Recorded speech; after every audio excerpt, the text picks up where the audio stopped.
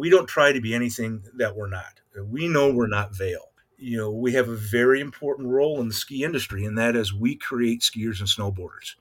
We feed the West. I mean, if you walk up at Vail and buy a lift ticket, it's $300. Our ticket this year is going to be $38. So, why would you take your family out west and teach them to ski? You're going to pay $1,000 just for the instructor. Oh, you got to stay someplace. You got to eat someplace. I mean, who can afford that? There's 100 Midwest ski areas, and that's what we do. We create skiers and snowboarders.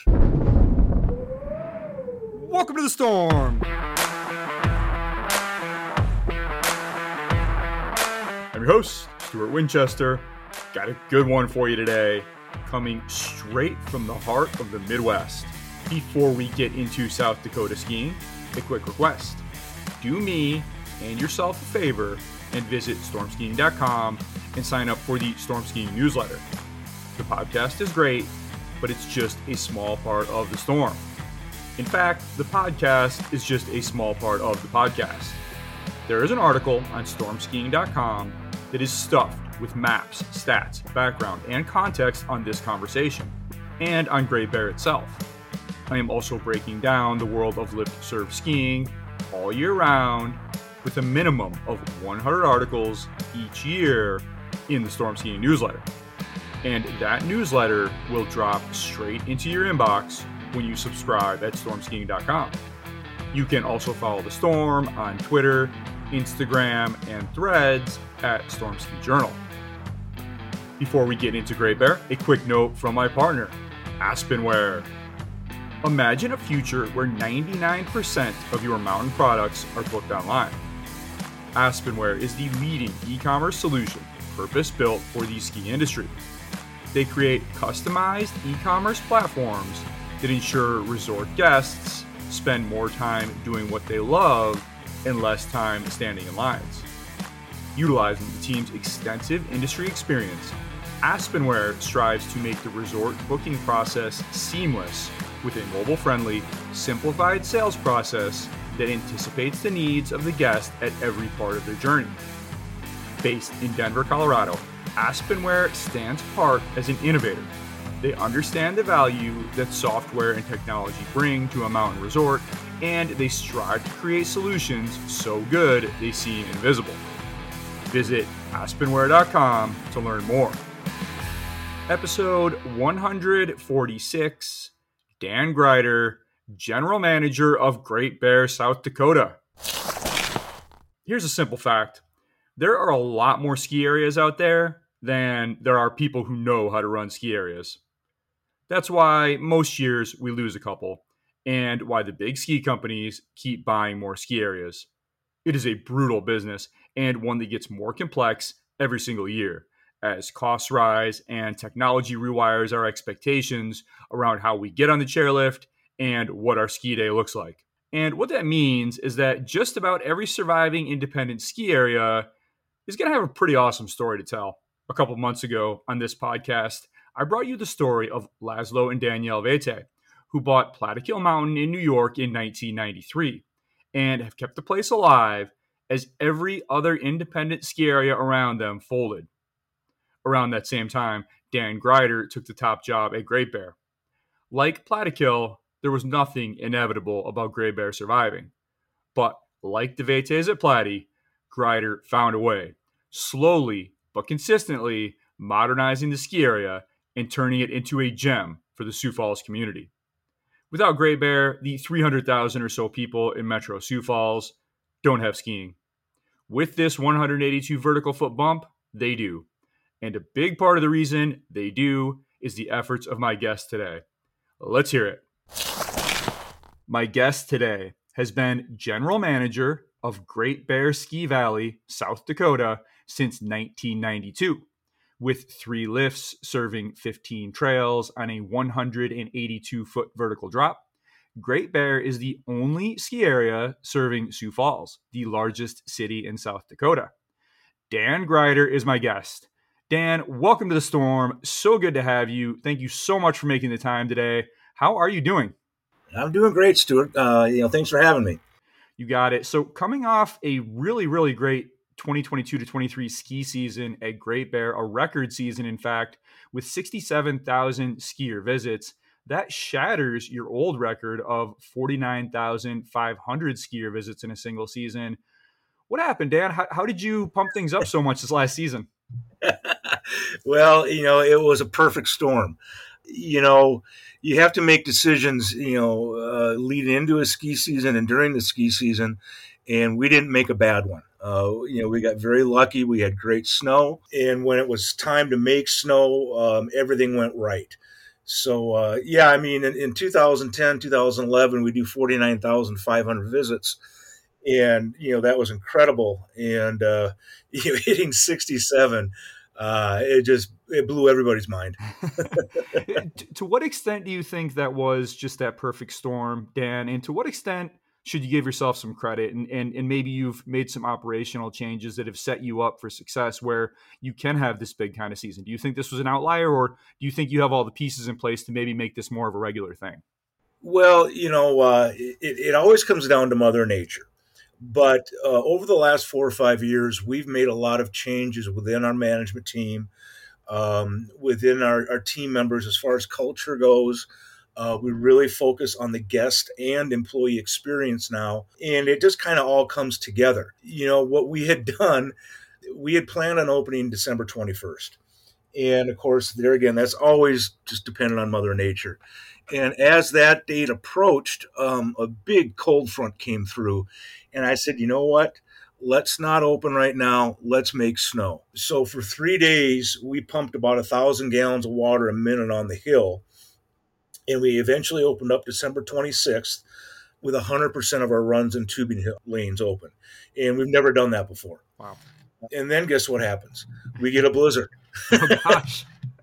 And then 10 days later we get more snow, and we weren't getting 2 to 4 inches of snow. We were getting 8 to 10. Oh, wow.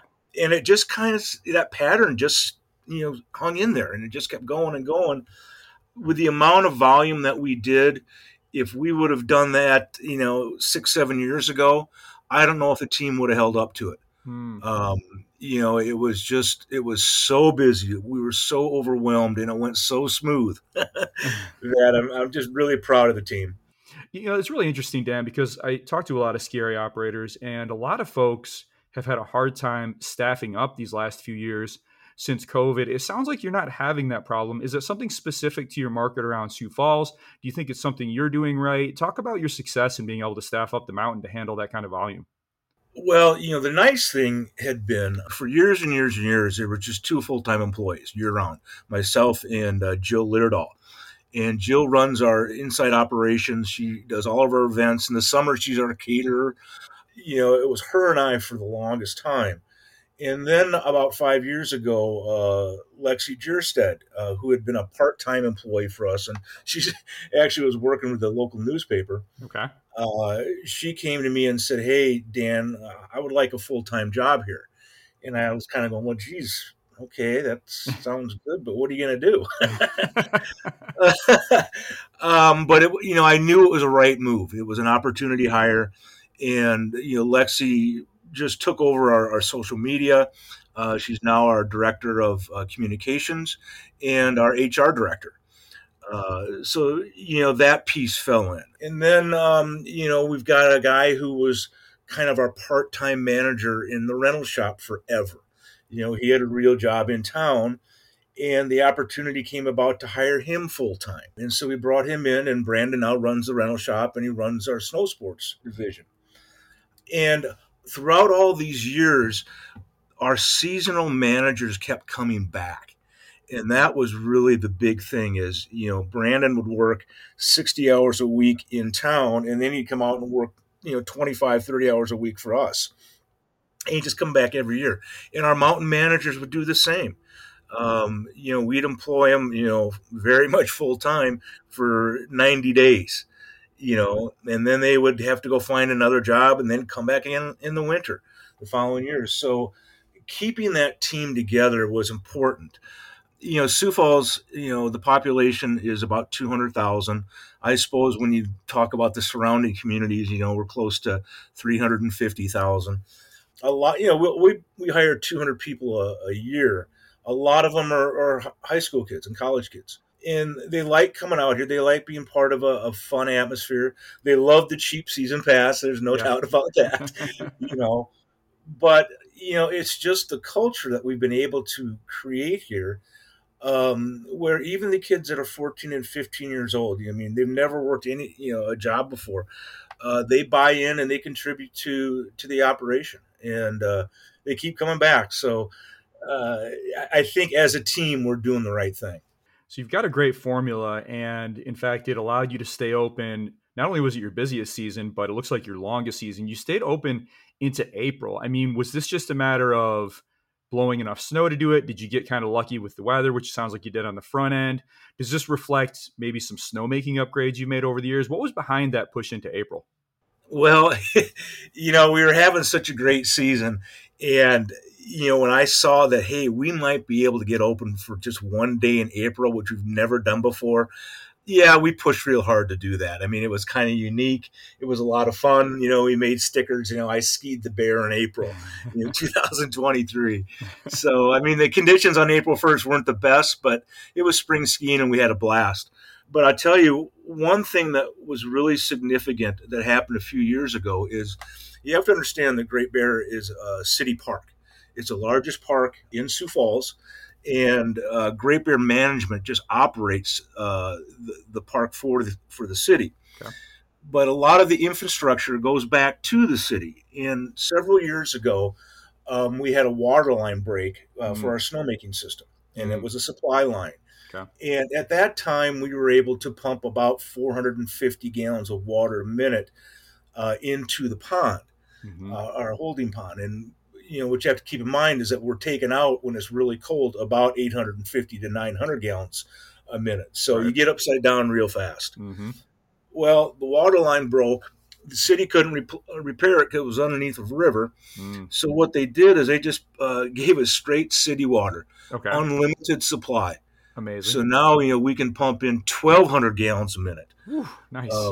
Yeah, a huge difference. So, we never had to stop the snowmaking process. When it got cold, we were ready for it. And like I'd mentioned earlier, I mean, 3 days straight at 1,000 gallons a minute Right. of water on the hill is just phenomenal. Yeah. And yeah, we made a lot of snow and it stuck around. And boom, here we are, April 1st, and we're still open. So it sounds like you're well set up for it. And it sounds like you had a lot of fun. Do you think this is something you'll be shooting for as a tradition, April, or are we going to have to take it year to year? Yeah, it's a year to year thing for sure. As I look into the crystal ball for this year, we've got an El Nino set up in the Pacific. Typically, that brings us a little bit drier and warmer conditions here in the plains areas. So, we really don't know. This is what I do know is when I first started doing this in the early '90s, we could kind of count on opening right around Thanksgiving, maybe the 1st of December. Hmm. And we would stay open until about the 1st of March. Okay. Over the years, that open date has been pushed into mid December. The last couple of years, it's been right at Christmas break, like the 22nd, 21st, something like that. But the season has extended into mid March. Hmm. So I've seen these seasonal shifts. And at first, I thought I was kind of crazy, Right. but we're involved with a lot of ski areas in the Midwest, and we've all seen it. So you can debate climate change all you want, as to what's caused it, but I don't think you can debate the fact that it's happening. Hmm.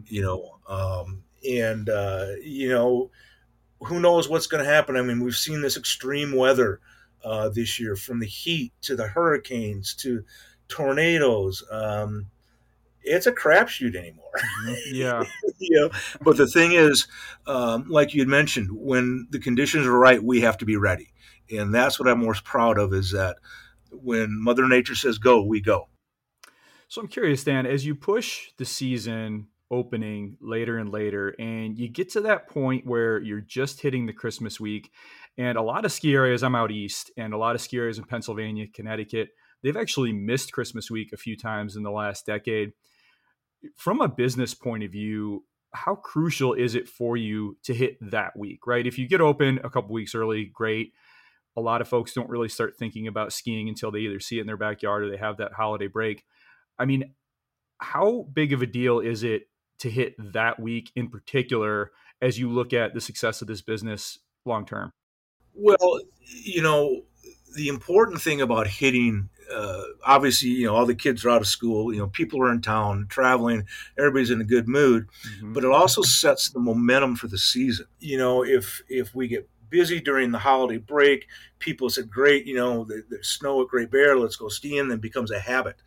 If we don't get open till, late December, like the 28th, 29th, and miss part of that, we kind of stumble out of the gates then. And that has happened before. And I can tell you that when, it's mid December and I haven't made a bunch of snow yet, I can be hard to be around. I get a little bit concerned. So, yeah, it's, I always want to get open as soon as we can, but I definitely want to get open for Christmas break. So you have a goal of December 21st opening for 2023. When do you actually start making snow? And if conditions are good enough, will you actually turn that thing open early? Yeah, we'll open up as soon as we can. Last year, we started making snow in November, and then we ran into about a 10 to 12, maybe a 2 week warm spell where we couldn't make anymore. But, we'll hire people early November. And as soon as I see a forecast that gives us, 4 or 5 days of nice cold weather, we'll turn them on. Nice. Let's go. Yeah. Opening with 100% of our runs, like I said earlier, we had never done before last year. Typically, we'll have 3 or 4 runs open, maybe a couple tubing lanes open, and we'll get going that way. And then hopefully by Christmas break, we get everything open. But yeah, if it gets cold, I get antsy. I want to make snow. So you're coming off a great season and hoping for another good one. Before last season, though, it's kind of started on a downer. Great Bear lost an important family member, Roxy. Tell us about Roxy and Roxy's legacy. Oh boy, Roxy Johnson. There again, she was a part-time manager for us. We were just to the point where we were going to be able to bring her on full time, and she had a health issue and she passed away. But Sorry. Roxy was the backbone of our food service. She was a dear friend of everybody's, mine particularly. Um, you know, uh, I our history goes back to our dogs. Yeah. Okay. I had Jack, an English Springer Spaniel years ago, and when I would leave town, Roxy would look after Jack, and then I got Jack passed away, and we picked up 2 English Springer pups, Chase and Chance. Well, having 120 pounds worth of dog running around the house was a little bit much. So Roxy ended up with Chance, and I have Chase. Okay. And just the bond there. Roxy. Her husband Bill passed away. She's 15 years ago now, and when he passed away, she promised him that she would, you know, do something good for kids. Okay. And so she got involved in Make a Wish. Mm-hmm. And we had our last Angels with a Dream. It's a big car show and silent auction and all this stuff. And we did that for 12 years, and that was Roxy's gig. Mm. And I think right now we have granted 17, maybe 18 wishes. Wow. And the last one we did was last June. That was in memory of Roxy. And she's a nice person you ever want to meet. It was tragic when she passed away. She was kind of raising her granddaughter, Brooke. And Brooke had become part of our family as well. So it was a tough time, but when we think about Roxy, we smile. I mean, she was the epitome of, life doesn't determine who you are; it reveals who you are, and that was Roxy. Well, Dan, it sounds like a big loss for the team. And I have to imagine, as I mentioned in the intro, you've been leading Great Bear since 1992. I have to imagine this long ago transcended the notion of coworkers and became family to you. So take us back here. Did you grow up in the area? Did you grow up skiing Great Bear? Yeah, absolutely. Yeah, I grew up skiing here in the mid '70s. Something I fell in love with. I can remember in 1976, Franz Klammer won the gold medal in the downhill at in Innsbruck, Okay. Austria, and I remember watching that with my mom, Mm-hmm. and I just wanted to ski so bad. Yeah. And actually, my sister started skiing first before I did. My folks had separated, and my dad wanted something to do with my sister. So for 2 years, I had to sit on the sideline, Okay. you know, before I could finally ski. But then I could, and yeah, it just became part of me. I went to school for a year in Montana in Okay. Bozeman. Oh wow. So that was great. I skied Big Sky and Bridger Bowl for a Nice. whole year. Beautiful. Probably skied a little bit too much. They didn't ask me to come back for a second year. Okay. Um, but I came back to Sioux Falls, and I ended up graduating from Augustana College. I skied all during the '80s, and then this Great Bear thing came around, and I've had an opportunity to give back, and that's pretty cool. What we like to say here is we're not in the business of selling lift tickets. We're in the business of selling memories. And we were sitting around the office one day trying to come up with who we are, what are our values, what's our mission. And I reflected back to a Facebook post that my sister made, and it was reminding us. She had a picture of me and my mom and my sister in the probably late '70s, going out to Terry Peak, which is out in the Black Hills in western South Dakota. And I saw that picture, and I remember how cold it was that day. Right. And I remembered my K2 244 mid skis, and I remembered the yellow jacket that my mom was wearing. And all these memories came flooding back to me. And that's when I realized that we're in the business of selling memories. And, we've hung on to that. And if you think about it, there's not a lot that families can do together anymore. I mean, yeah, we can go watch the dance competitions, and we can watch our kids play soccer, and do stuff like that. But to do something together as a family, you have to create those moments, and that's what we do.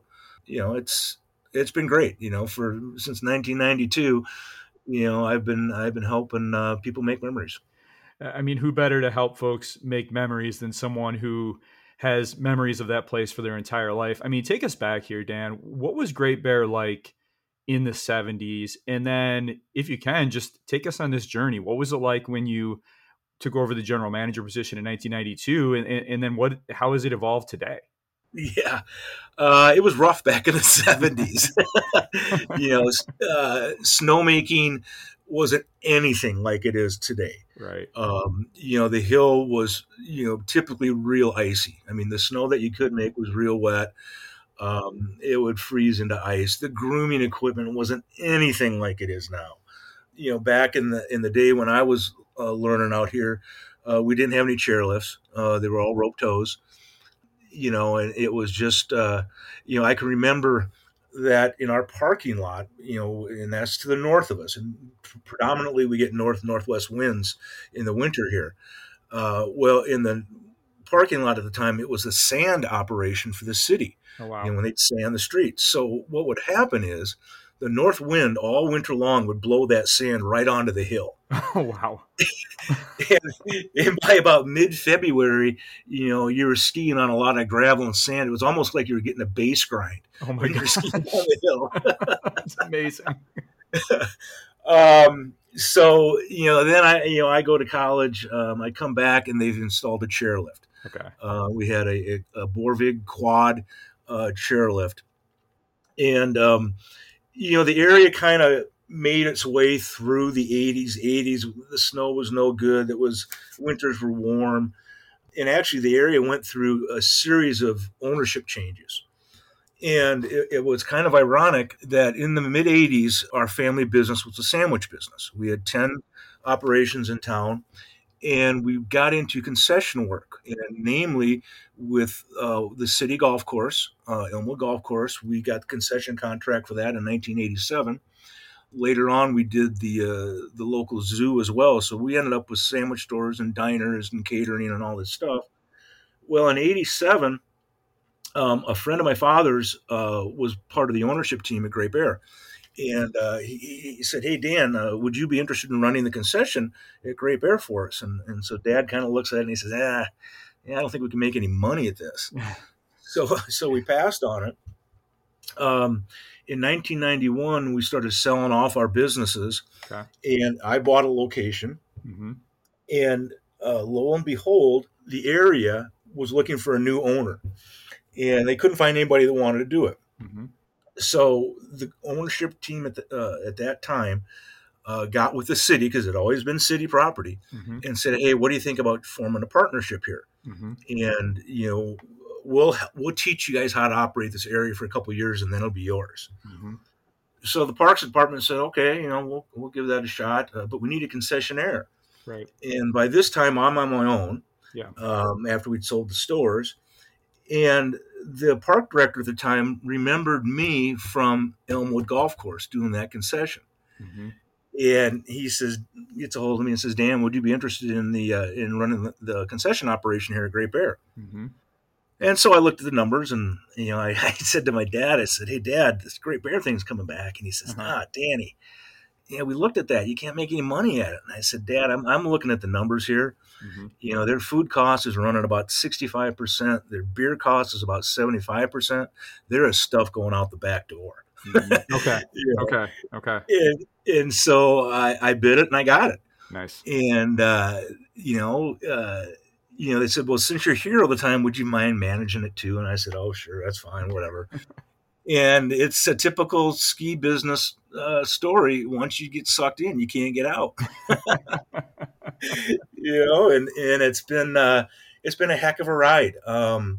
We got involved with the Midwest Ski Areas Association, which has just been a phenomenal learning group for us. When the city first, got involved in this, their parks mechanic, Pete Litterdahl, Jill's husband, they just threw the keys at him and said, "Hey, go see if you can operate this chairlift." Oh my gosh. All right.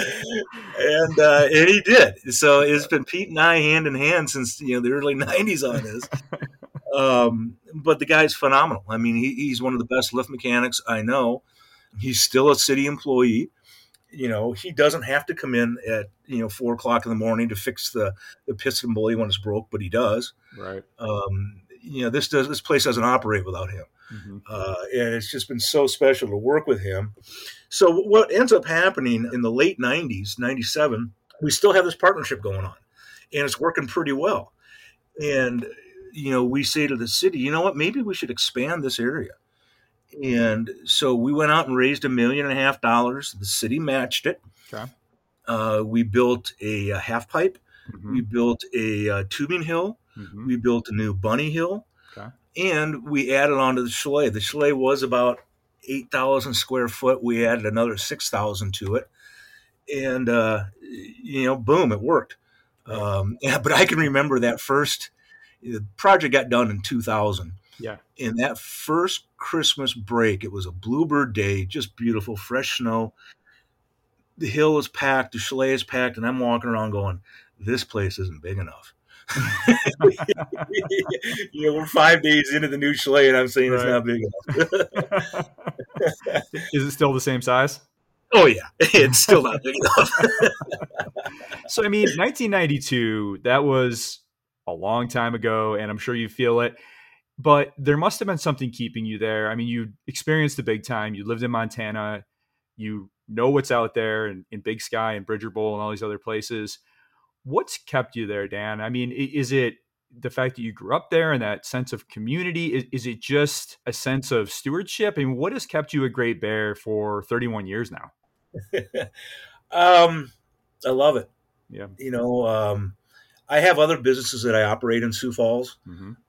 So I am tied to the area, but um, you know, the generations that I've seen come through this place. I mean, I meet these kids when they're 6 or 7 years old. Yeah.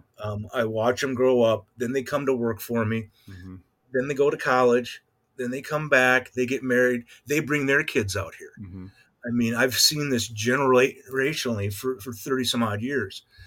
And the kids keep me young. I mean, I'm 60 years old now. Um, and yeah, I get tired of winter a little bit. I like to go play golf, and it's kind of hard for me to bust out in January to go play golf. All right. But it's just, I mean, you see the smiles on people's faces. And, I'm kind of known in the community now. They say that everybody gets their 15 minutes of fame in their life. I get mine 15 minutes of fame once a year. Yeah. Do a lot of television and things like that. Right. Right. But, it's humbling to see people come back and just enjoy the product that you put out for them. It's rewarding. My run is coming to an end. I've got kind of a 4 or 5 year plan, and then I'm going to have to turn it over to the next generation. And at first the question was, well, what's Great Bear going to look like without Dan? Right. And I think the bigger question is, what is Dan going to look like without Great Bear? Yeah. Wow. you know, Yeah. um, so I'll always be involved in it, but the joy that I have, it's like opening a new business every year. Mm-hmm. I Yeah. get stoked. Mm-hmm. Um, and that first chair up, we've got a tradition what we do with that, and it's so fun. Mm-hmm. Um, and I've had both my knees replaced. I've had my back fused, so I don't ski as much as I used to. But on the occasion when everything's perfect, and that's the nice thing about working at a ski area, you can ski whenever you want. So Right. why ski on a cruddy day? But I'll get out there and it all comes rushing back, and it's just fun. I have to imagine that part of that, Dan, is there's nothing else like Great Bear in Sioux Falls or really anywhere near there. I mean, the closest other ski areas are more than 2 hours away. You have Mount Crescent in Iowa, you have Mount Cato in Minnesota. I mean, the fact of the reality is, if Great Bear wasn't there, probably most people in Sioux Falls just wouldn't ski. Just speak a little bit to that relationship between Great Bear as this very unique asset for this big city that isn't necessarily close to a lot of other stuff, but it does have a ski area, and that's pretty special. Well, it is. And when you look at the bigger picture, the quality of life in Sioux Falls, in our community, parks is everything. I mean, there's close to 80 parks now in Sioux Falls, and we're a very unique park. We're a ski area, but we're more than just a ski area. And we've got hiking trails, and we host weddings and receptions and business outings and all this kind of different activities. And so we're part of the fabric of the community. I can remember reading editorials uh, in the newspaper about how, you know, when you come to Sioux Falls and you discover there's this little ski area there, how cool that is. Yeah. And people that move out here from the west or the east that have been skiers, and they say, "Wow, you got a ski area. It's not real big, but you know what? It's a ski area." Yeah, that's right. It's very cool. Mm-hmm. And to that point, we don't try to be anything that we're not. We know we're not Vail. We are who we are. We do what we do. We have a very important role in the ski industry, and that is we create skiers and snowboarders. We feed the West. We feed the East Coast and all those big areas. I mean, if you walk up today at Vail and buy a lift ticket, it's $300. If Unbelievable. you don't take Yeah. advantage of any discounts. I mean, that's crazy. Right. Our ticket this year is going to be $38. Unreal. So, why would you take your family out west and teach them to ski? You're going to pay $1,000 just for the instructor. Right. 250 bucks probably for a lift ticket. Yeah. You got to stay someplace. You got to eat someplace. I mean, who can afford that? Right. you know. So yeah, I mean, there's 100 Midwest ski areas, and that's what we do. You know what? We create skiers and snowboarders. In particular, Dan, talk about your relationship with the local schools. You have these great programs like Fifth Grade Fridays. How proactively do you work with those schools to make sure that kids at least know they have the opportunity to learn how to ski growing up in Sioux Falls? Yeah, the Fifth Grade Friday program, was just a stroke of genius by our team. Every year, we go to a trade show and conference in the Midwest here, and I always ask people to bring something back. Come on, let's come up with something. So I challenged the team many years ago. I said, what can we do? And we were sitting in a meeting and with the National Skier Association, and they identified, the right age to get somebody involved in skiing and snowboarding. And they identified it as 11 to 12 years old.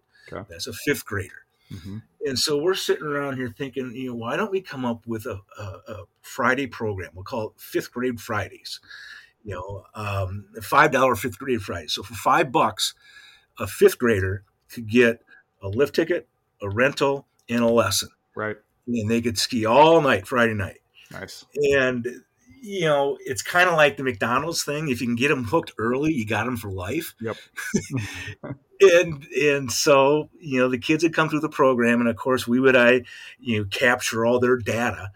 And so next year for our preseason sale, we offer them a discount.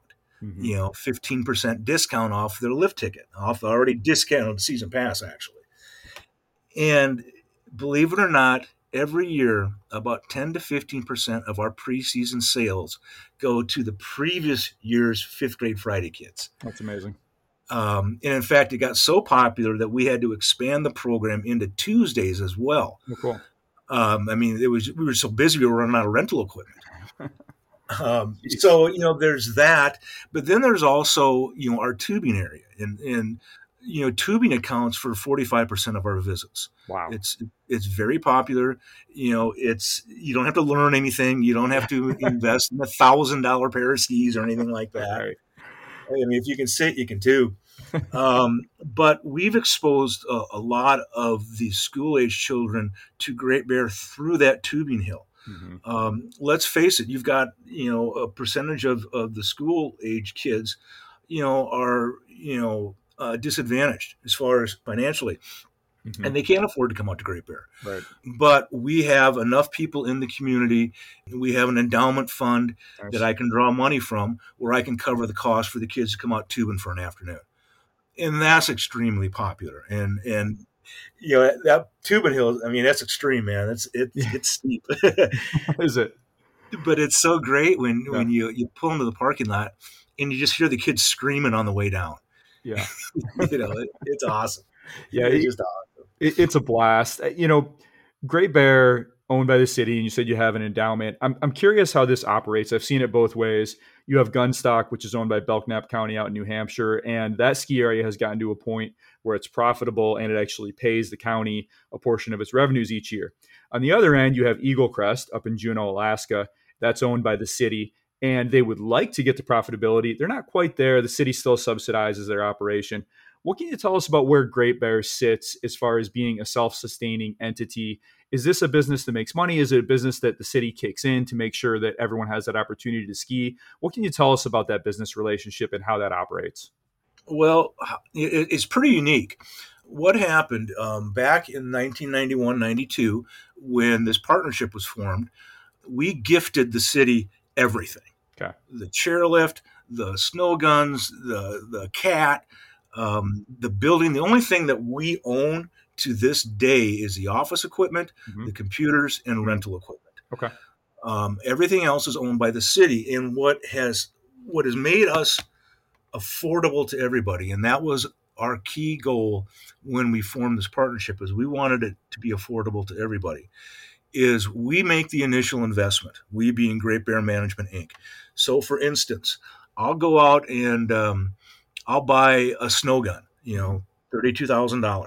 Yep. I'm going to gift it to the city. The city then puts it on their books, and when its useful life is over, they'll replace it. Okay. And it's like that with the cats, $400,000. Yeah. you're 7, 10 years into it, and time for a new cat, Right. city bids it out. Mm, We replaced our chairlift a couple years ago. The city put in $1.6 million to that. I took care of everything else. nice. It was about 400,000. Are we profitable? We are. The nice thing about our profitability is there's no owner here, Right. so the money just stays in the bank. That's great. Right now, our savings account is pretty nice. We had a great year last year, obviously, with all those visits. Mm-hmm. The city does commit 5 people to the area every year. Mm, okay. Um, so there's one guy who's going to be our maintenance guy. That's Mhm. Pete. Yep. And then we got 4 guys that are responsible for grooming the hill, doing some maintenance, and then working with our overnight snowmakers. Otherwise, we don't get any subsidies. We don't pay rent. It just works out best for everybody. And where we're at now is we're looking at developing the area further.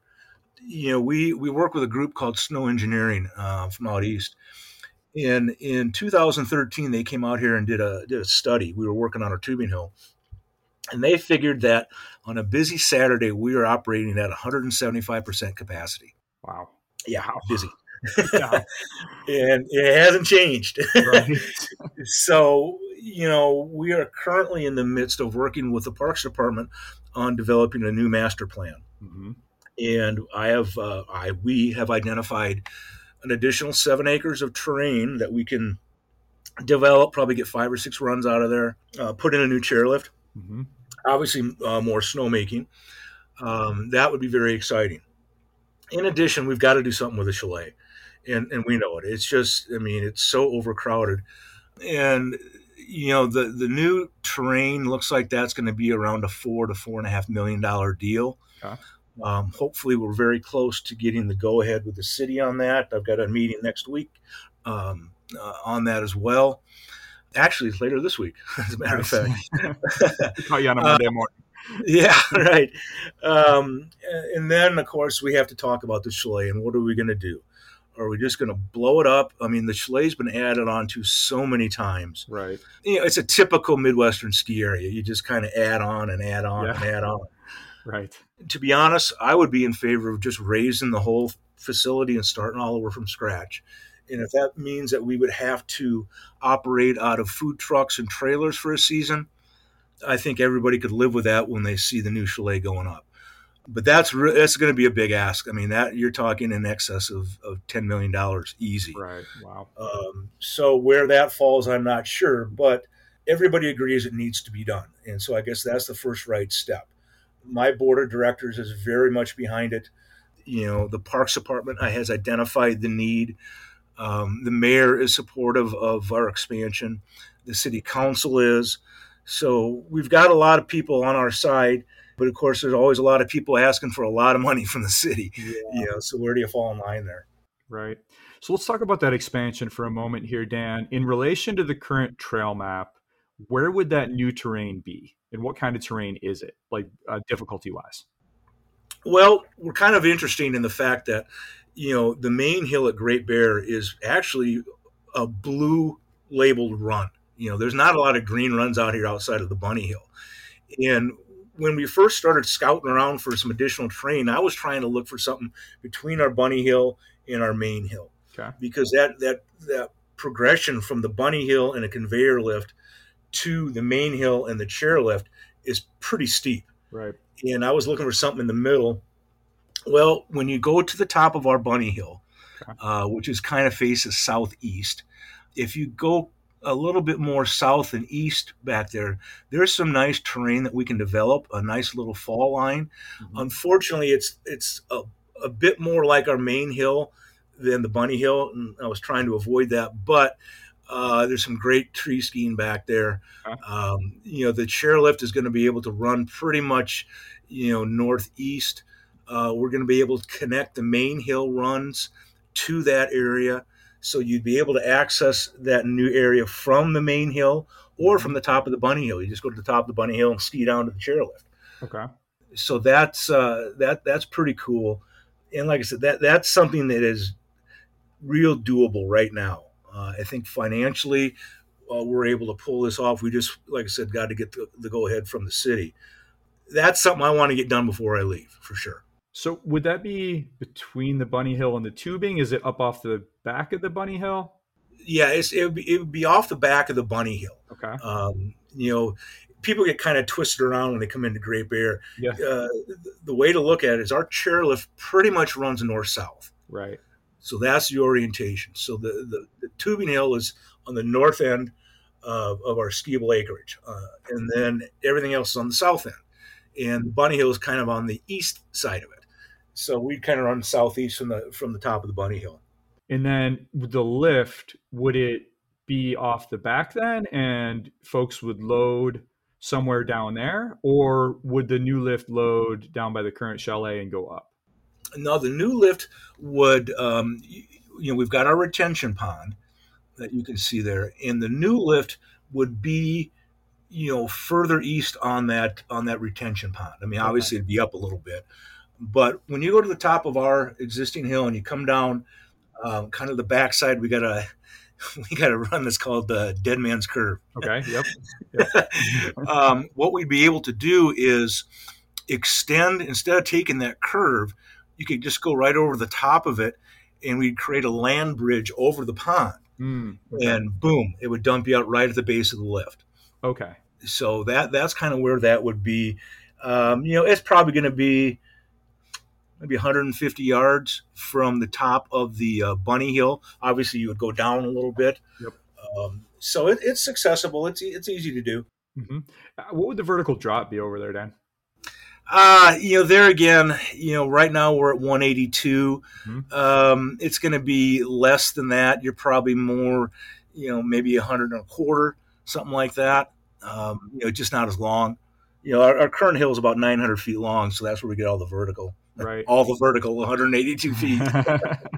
It's actually pretty amazing because I think that a lot of folks probably saw this podcast pop up in their feed and said, South Dakota, like what? Because, my last three podcasts before this were Killington, Keystone, and Snowbird. So I think most folks think of South Dakota as being totally flat. Obviously, anyone who's been out to the Black Hills and as you mentioned, Terry Peak earlier knows that's really mountainous area.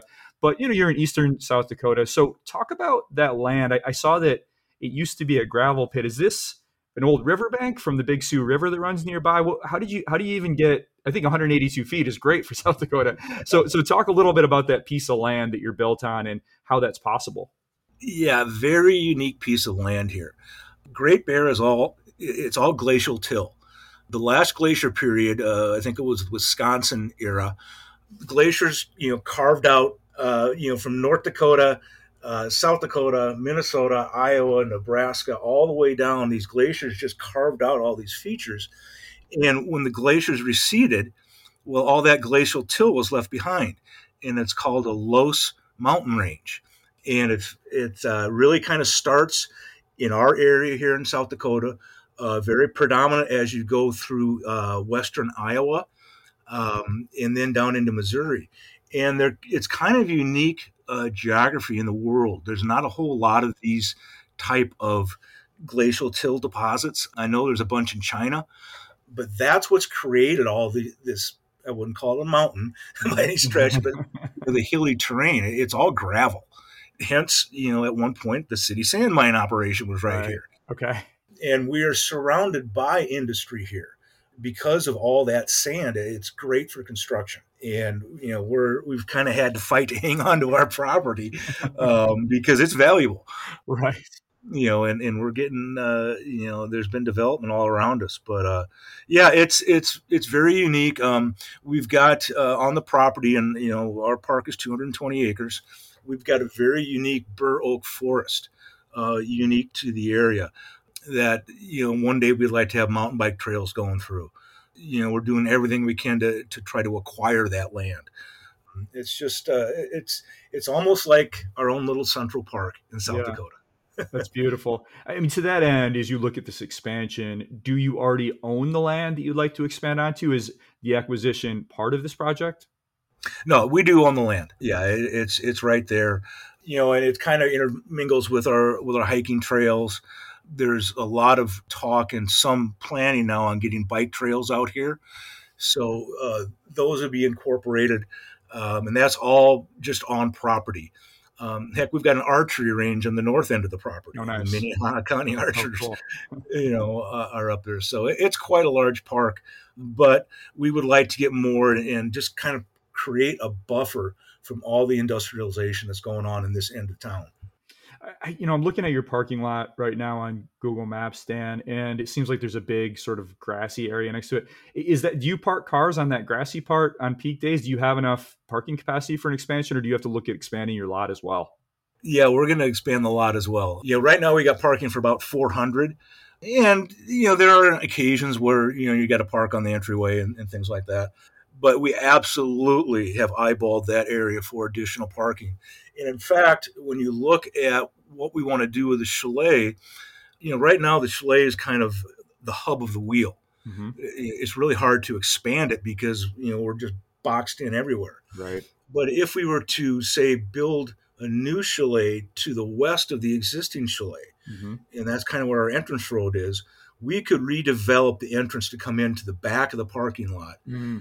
We could then level part of that sandy or grassy area, which is just sand, Right. and create more parking there as well. So, and one other thing that we'd like to do, we'd like to put in an ice rink, Oh, cool. a temperature controlled ice rink. I mean, how cool would that be? Yeah, that's neat. I mean, we could make this park just, something that you just don't see in the Midwest. The potential is there. So lots of big things planned. As you look at that expansion, Dan, what sort of lift are you thinking about back there? Do you think another quad? Yeah, it'd be a quad or triple. We put the SkyTrack lift in a couple years ago. It's fantastic. We would definitely do another SkyTrack. And really, the upcharge from a triple to a quad really isn't that much. So we would probably go with a quad. We just have to see where the bids come in. What's your timeline here, optimistically? I realize you just mentioned you're waiting on some city approvals. I know there's always a lot going on, especially when you're dealing with a public-owned entity. But if things were to go your way, and you said you're on a 5-year plan, you want to get this done, when do you think that you could start work on this and ultimately open it for skiing? Well, it would be, let's say on the 25th, my meeting here with Parks, they say, okay, let's do it. We, the city, will going to fund, a third of it.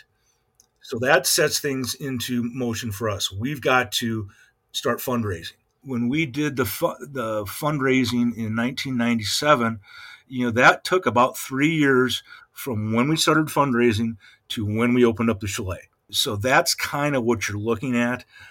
Getting things done within 5 years would be my goal. Things don't always operate as smoothly and as quickly as I would like when you're talking about the municipality. Right, right. But there's so much support for all sorts of activities in Sioux Falls. I mean, we feel pretty comfortable with being able to say, hey, we can fundraise. We've got a pretty good savings account going right now from our last year's profits, so we'll be able to contribute. I mean, heck, when we did the chairlift, and I had to come up with a 400,000 to finish the job, I didn't have to borrow any money. Nice. We took it right out of operations. We were having a great season, and yeah, the COVID years were something else for us. For the entire industry, it was about the only thing that you could do. Right. And the entire industry just had a banner year. It was difficult operating. South Dakota was a little bit different than most states, where the governor did not shut us down. Mm-hmm. Yeah. The mayor put in a mask mandate. I don't ever want to be the mask police again. Right. But you go back to, are we profitable? Well, we're not profitable like, you're making millions of dollars a year, Yeah. but we can hold our own. And I think the city sees the wisdom of investing in outdoor recreation. And that's what we are. I mean, you're doing well enough to have put in a brand new SkyTrack lift, which you mentioned in 2021, a brand new SkyTrack quad. I'm from the Midwest. I ski a lot in the Midwest. And the thing I always tell folks about the Midwest is you're going to see some old lifts there. There are a lot of machines running from the 60s, from the 70s, a lot of old hulls, a lot of old riblets, because chairlifts are very expensive and these tend to be small family run operations. And a chairlift is a big, big expenditure. As you mentioned, 1.5 million is what the city kicked in. You did so about a $2 million project. how big of a deal was that for a little municipal ski area like Great Bear to be able to get a brand new quad? It was everything. That Borvig lift that we had, I mean, that was a tank. I mean, it was a big old heavy machine. They put it in 1980. You can run a chairlift forever as long as you maintain it. Sure. And Pete was phenomenal at that. I mean, he could keep that thing running. The down side of that chairlift was it's a quad chair with a middle stem. So you actually Yeah. had two seats on one side of the stem and two seats on the other. And it was very difficult to load. People be bouncing off that stem. You get two people on the right side of the stem, one on the left. So now the chair is not balanced right. And it was a heavy chair. Those chairs each weighed about 250 pounds Ooh. apiece. And boy, I tell you what, if that person bumping chairs didn't hold it just right for you, your calves would have a tough day. And then the unload, when they originally engineered it, they didn't engineer the unload correctly, and it was very steep. And so you would get clogged up loading the lift, and you get clogged up unloading the lift. Right. So it was just a bad experience. So it used to be that I'd pull in the parking lot on a Saturday. Parking lot's full. I mean, it's just jammed. And I look up at the hill. There's nobody on the hill.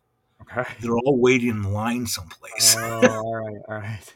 And in fact, it was funny when Snow E came out in 2013, and they're saying, "Well, you're running at 175% capacity and all this." And the gal that was working with us, Claire, she came up with a funny little line. She says, "Welcome to Great Bear. The line starts here." Nice. So that was the before. I mean, what's the after look like, and how happy are you with that SkyTrack? It sounds like you really like it. Oh yeah, it's now the hill is balanced. Yeah, there still might be a long lift line, but the chair doesn't stop nearly as often. So you got people on the hill now. So it just is so much more efficient.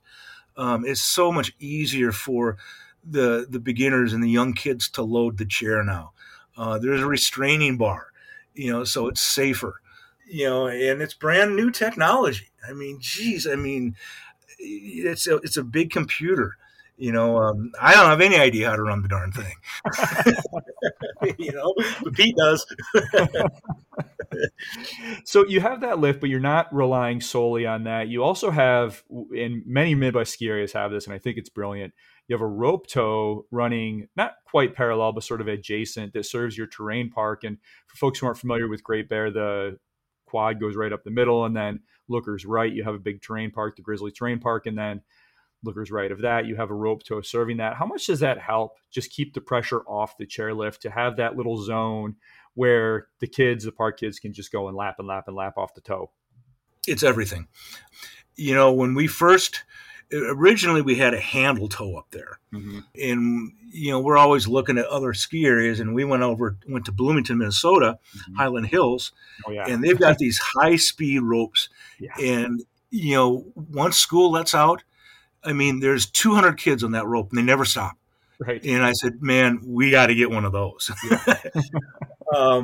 And then what we didn't do correctly with it is we didn't staff it on a regular basis. We do it on the weekends for sure, to help take pressure off the lift, but we didn't always staff it during the weekdays. And we finally got that corrected. I hired some terrain park managers last year. We staffed that every day from 4 o'clock till 8 o'clock. Nice. And then the weekends, of course, from 9 a.m. to 10 p.m. And yeah, they just make laps. It's everything. I mean, the terrain park is a very, very important part of our operation, and really all operations in the Midwest anymore. Trollhagen, in Wisconsin, fabulous terrain park. It's just, I mean, you have to create all these different opportunities for people, from the tubing to the terrain park to skiing and snowboarding. Yeah, you just do everything and anything you can. Yeah, those high-speed rope tows are just phenomenal, and not only with how fast they move skiers, but also with just how cost-effective they are. I mean, what can you tell us, Dan? You just outlined how much it costs to put in that new SkyTrack. In comparison, how affordable and how easy was that high-speed rope tow to install? I think when it was all said and done, it was about 50 grand. Oh my gosh. Jeez. There's simple little things, there's not much to them. Yeah. But yeah, I mean, it kind of harkens back to when I grew up out here at Great Bear. All we had was high speed rope tows. Right. And, I mean, the stories about that old rope tow, oh my gosh. Yeah, there was. You ever know who Mary Hart is? She's on Entertainment Tonight. No, but go ahead. Okay, well, yeah, she was a student at Augustana Uh-huh. in town here, Uh-huh. and me and my buddies one afternoon around on top of the hill, and there's a rope that comes up to the top of the hill. It kind of makes a turn and goes up. Mm-hmm. Well, she got her scarf wrapped around it, Ooh. Uh-oh. and yeah, she started getting dragged up by her Oh neck. no. Oh. And me and my buddies are watching the whole thing, and this guy Jay Dodge, who ran the local ski shop, just came out of nowhere and hit the stop gate just in Oh time to. But yeah, they had to take that scarf off with a, my with a gosh. fingernail clipper. So yeah, it's the stories of rope tows. Those are going back in the day, but you learn from all that stuff though too. You learn, what to do and what not to do. You learn to sell glove protectors Right. so your gloves don't get all chewed up. It's something else. What's the potential for rope tows at Great Bear? I mean, it looks like you're kind of maxed out on space right now, but as part of that new expansion, do you think there's room for a second one on that side of the hill? I don't think there is, to be honest with you. I think just by putting that lift in there, I mean, the nice thing about doing that is, just because, say, right now we've got 20 usable acres. Okay. Five of that is the tubing hill. The rest is skiing and snowboarding. Mm-hmm. So if we add another 6 or 7 acres, that doesn't mean that our visits are going to go up by 50%. Right. We think that what it will do is it will spread the crowds out Okay. a little bit. And maybe instead of, the season pass holders, skiing until 11:30, 12 o'clock when it gets real busy, maybe they'll stick around till 2 o'clock Right. because we spread out the crowd. So, yeah, I don't really see another rope tow in there, but I think the lift will be suffice to handle all the crowds. Yeah. And the rope tows, the way that the park kids use them, and they're able to just kind of swoop down and grab it mid-flight, which is super cool to watch. It's a lot different than asking a beginner to use one. And you do have this nice carpet over here on your Children's Dental Center beginner area, kind of a curious name for a trail. Is that a sponsored area? And are you looking to add more carpets eventually at Great Bear? Yeah, that goes back to the expansion in '97. Okay. We raised $1.5 million through a local Chamber of Commerce appeals drive. But yeah, we've got all sorts. I mean, I'll sell anything. Yeah. But we've got all sorts of different names out here for runs, and where the shop is. That's the Bowden Bully Barn. Yeah, I'm not afraid of sponsorships. uh, but yeah, we put that conveyor in over on the Bunny Hill with that expansion. Originally on our tubing facility, we had another handle tow. We converted that over to a conveyor as well. Those conveyors are great. Just for someone who has not been to a ski area before, it's intimidating looking at a chairlift. The high speed rope, what do I do with this? Yeah. But if I can just stand on something and it takes me to the top, that's great. You've mentioned tubing several times. Is there an opportunity to expand that? Because it seems like the folks will eat up as much capacity as you'll give them over there. Yeah, there really isn't too much more we can do. We've like most ski areas who open up a tubing park, they build it and then they renovate Mhm. Okay. it. And that's what we did too. Yeah. Originally, we just had 4 lanes. Now we have 12 lanes. We just bought a different piece of grooming equipment that can make narrower lanes. But, what we have done is we have prime times on the weekends and holidays. We're open, Tuesdays, Wednesdays, Friday, Saturday, Sunday on the tubing hill. On prime times, we limit the amount of inventory, lift tickets that we have available. And what we'll do is, we'll create sessions where we got a 9 to 12:30 session, a 1 to 5 session, and then a 5:30 to close session. And we will limit the inventory so it doesn't get overcrowded. And it's kind of like almost like a Disneyland idea. We don't sell an express ticket, but that way we've got capacity for 300 on that tubing hill, but you got a lot of people waiting in line then. So we knock it down to about 250 or so, and it seems to work pretty well. So it sounds like you have no shortage of customers. Nonetheless, your products have all stayed super affordable. You mentioned that Vail lift tickets for a walk-up price are approaching $300 this year. Your season pass for Great Bear for the 2023 to 24 ski season is on sale right now, and we're recording this on September 25th for just $265. Talk about your pricing philosophy, Dan, and how you come up with that rate and why you're committed to keeping them so affordable for the community.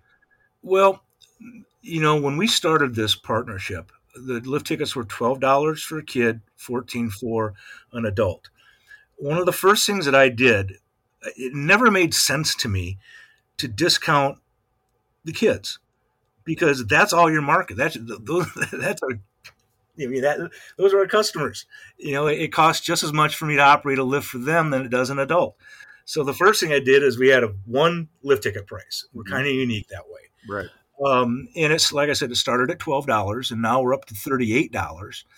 The reason we raised a $3 increase this year was because we raised wages 17% for all our team members. So when we are in front of the city council and they're allocating their capital improvements budget, and there's a $400,000 price tag for a new piece of grooming equipment, that gets people's attention. So our philosophy has been, hey, the community is spending a lot of money. The city is spending a lot of money on this. I don't want to gouge people. I want them to come out and use this, knowing that, well, hey, the city just kicked in $1.6 million for that chairlift. Right. Well, I'm not going to, if I had to pay for it all myself, then you're going to have a $50 chairlift or a $50 lift ticket. Right. But because of our relationship with the city, we're able to keep it affordable and accessible to everybody. That's terrific. And you have a really cool benefit for season pass holders, which is from Sundays from 6 to 8:30. The mountain is open just for them. How did you come up with this benefit? And how much do your season pass holders love that? Oh, it's fabulous. And that comes back to, we started doing that last year.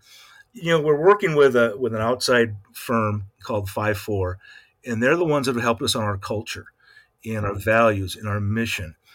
And the customer experience is everything. I'm sitting there one day, I'm working out on the treadmill, and I'm listening to this audiobook about customer experience. And I said, you know what? We need a mascot. Yeah. Okay. So we got Flurry the mascot. Okay, cool. What else can we do for our season pass holders to make them feel special? Because a lot of them are bailing out at noon when it gets so busy. And so Lexi and the team came up with, well, why don't we just have a season pass and employee only session on Sunday evenings? Nice. Fantastic. It goes back to, the guest experience. How can we improve that? And that's our goal. That's our mission. I mean, our vision is to inspire great memories. Our mission is to provide fun and meaningful experiences.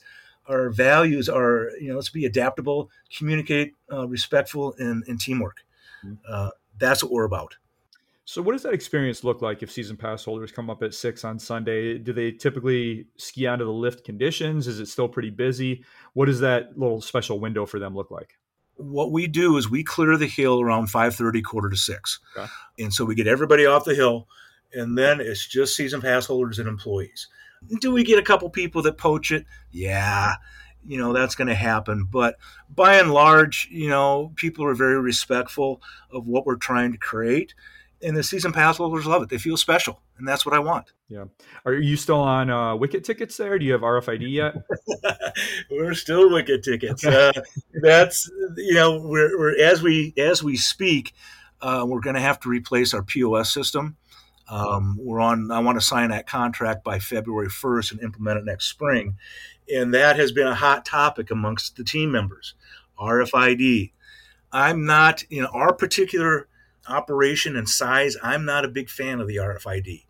It costs a lot of money, and it's not going to save you any labor because you still have to have people at the gates. That's right. Okay. You gather a lot of data. I mean, that's great. Right. But, you know, let's remember who we are. We're not Vail. We're Great Bear.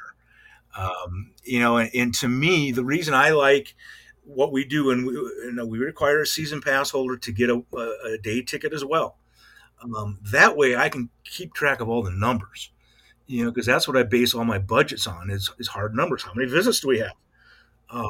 So yeah, I'm a little old school Yeah. in that sense. The next generation can deal with however they want. Yeah, I love the Wicket tickets. I love the nostalgia of it. So I'm always happy to go to the Midwest and collect a few.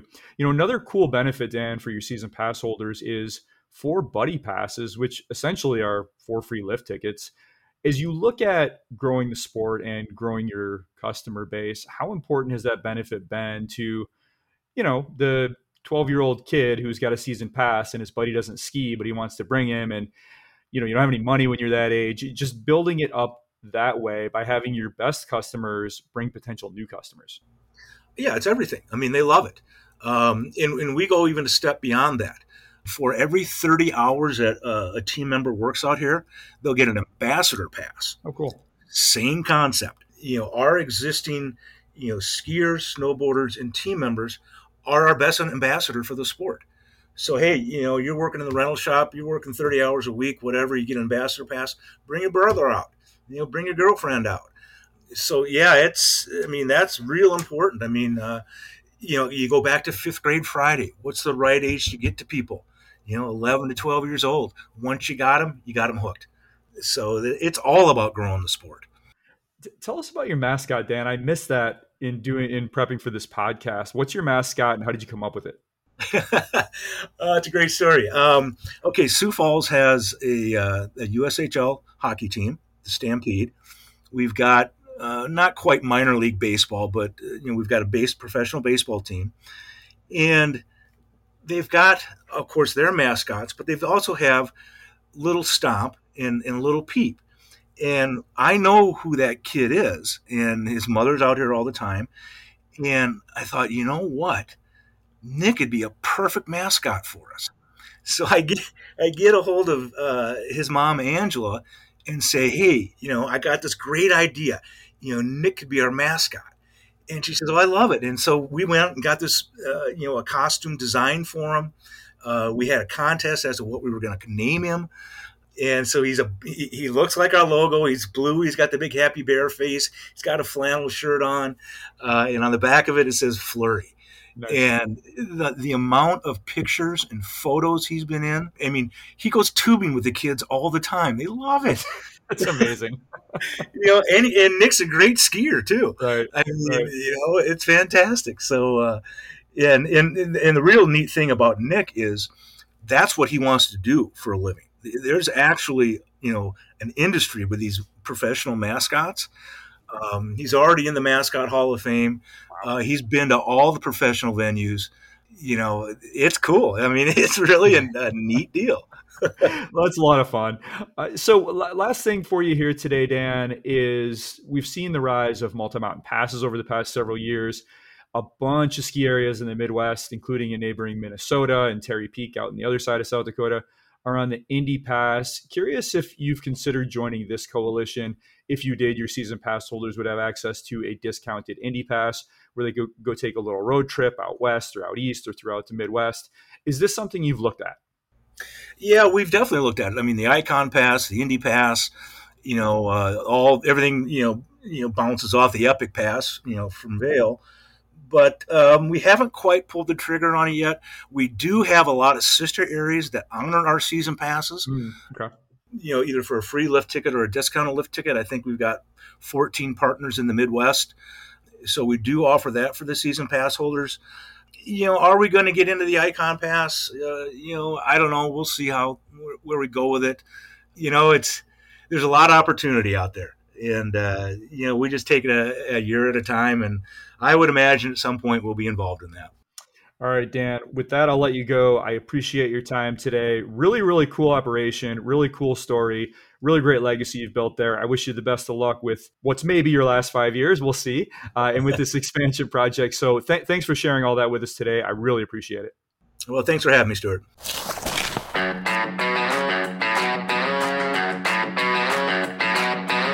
That's Dan Greider, General Manager of Great Bear, South Dakota. That was so good, Dan. I hope you all enjoyed that. Let me let you in on something here. The episodes with the big mountain leaders don't necessarily score that many more downloads than the conversations with the small mountain managers. And you can see why after listening to that. You need to have a specialized set of skills to successfully run a ski area, and one of those skills is the ability to have a good conversation. Dan, you just crushed it. Thank you all very much for listening. I've got more coming for you, Midwest. Interviews with the leaders of Cascade, Wisconsin, Lutzen, Minnesota, Snow River, Michigan, and Buck Hill, Minnesota. Don't worry though, Big Mountain Bro, I've got some red meat for you as well. North Star, Park City, Schweitzer, Mount Rose, and Big Sky are all on deck. The very best way to get those episodes the moment they're live is to visit stormskiing.com and to subscribe to the Storm Skiing newsletter. New pods appear in your email box several hours before syncing with the podcast services, including Apple and Spotify. There are free and paid tiers of the newsletter, and paid subscribers receive podcasts 7 full days before everyone else. You can also follow the Storm on Twitter and Instagram at StormSkiJournal. Until next time, stay well, stay safe. I'm Stuart Winchester, and I will talk to you again very soon. The Storm Skiing Podcast is a Quicksilver Films production.